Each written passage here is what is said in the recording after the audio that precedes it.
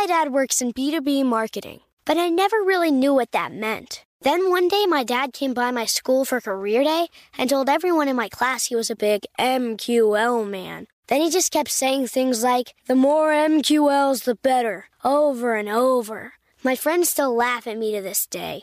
I think it means marketing qualified lead. One thing's for sure, I'll be known as the MQL man's kid for the rest of my days. Why couldn't you just be a fireman or a lawyer?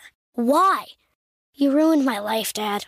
Not everyone gets B2B, but LinkedIn has the people who do. And with ads on LinkedIn, you'll be able to reach people based on job title, industry, likelihood to buy, and more. Start converting your B2B audience into high-quality leads today. We'll even give you a $100 credit on your next ad campaign. Go to linkedin.com/customer to claim your credit. That's linkedin.com/customer. Terms and conditions apply. LinkedIn, the place to be, to be. Welcome to Before Breakfast, a production of iHeartRadio. Good morning. This is Laura. Welcome to the Before Breakfast podcast. Today's tip is to change something that you've stopped seeing. So much in life becomes background scenery after a while. Noticing and making a change can have a big impact on your happiness. A few years ago, a business leader who was about to be interviewed on camera in his office asked me for some advice. Aside from smiling and wearing solid colors, my biggest tip? Take a look around and note any piles of paper or items that he had long since stopped seeing. He might want to move those. On camera, he'd see them with fresh eyes, and he might really cringe. It is so easy to stop noticing things that we see all the time. I know this is true for me. I have a very strong tendency to just make do. If something isn't broken, well, why bother it? But I've also seen in my life that making a little change can have an outsized impact. For instance, this spring, I finally got around to changing the background on my phone.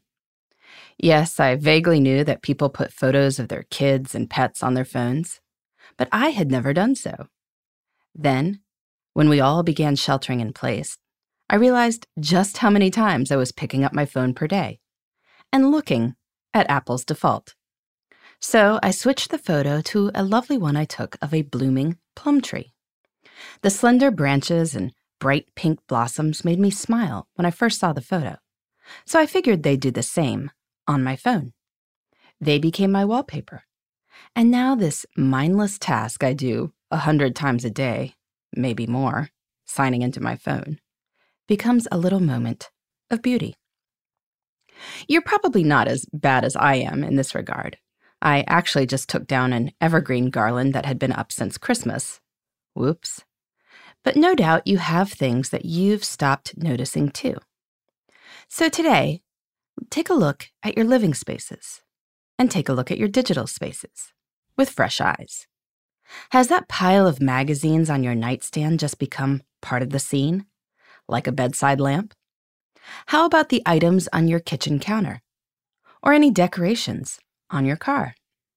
Switch up the photos on your desk or mantle, and maybe put something inspiring as your laptop background. If you're collecting knickknacks somewhere, pause and see if the collection still amuses you or not. If not, put something else there. It only takes a little bit of time. My new phone background took about 10 seconds, and it gives me a few seconds of joy every time I see it. Very few things in life have that kind of payoff. We may as well take advantage of the ones that do. In the meantime, this is Laura. Thanks for listening, and here's to making the most of our time.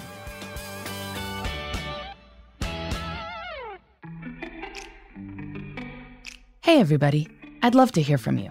You can send me your tips, your questions, or anything else. Just connect with me on Twitter, Facebook, and Instagram at Before Breakfast Pod. That's BE4, then breakfast, POD. You can also shoot me an email at beforebreakfastpodcast@iheartmedia.com. That Before Breakfast is spelled out with all the letters. Thanks so much. I look forward to staying in touch.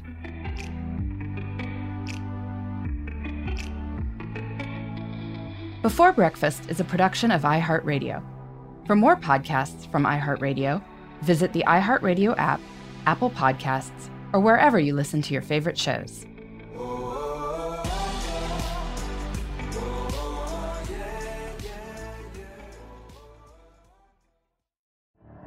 The Elevation with Stephen Furtick podcast was created with you in mind. This is a podcast for those feeling discouraged or needing guidance from God. Together in this podcast, we'll dive deep into Scripture, uncover the powerful truths that will help you rise above your limitations and embrace your full potential.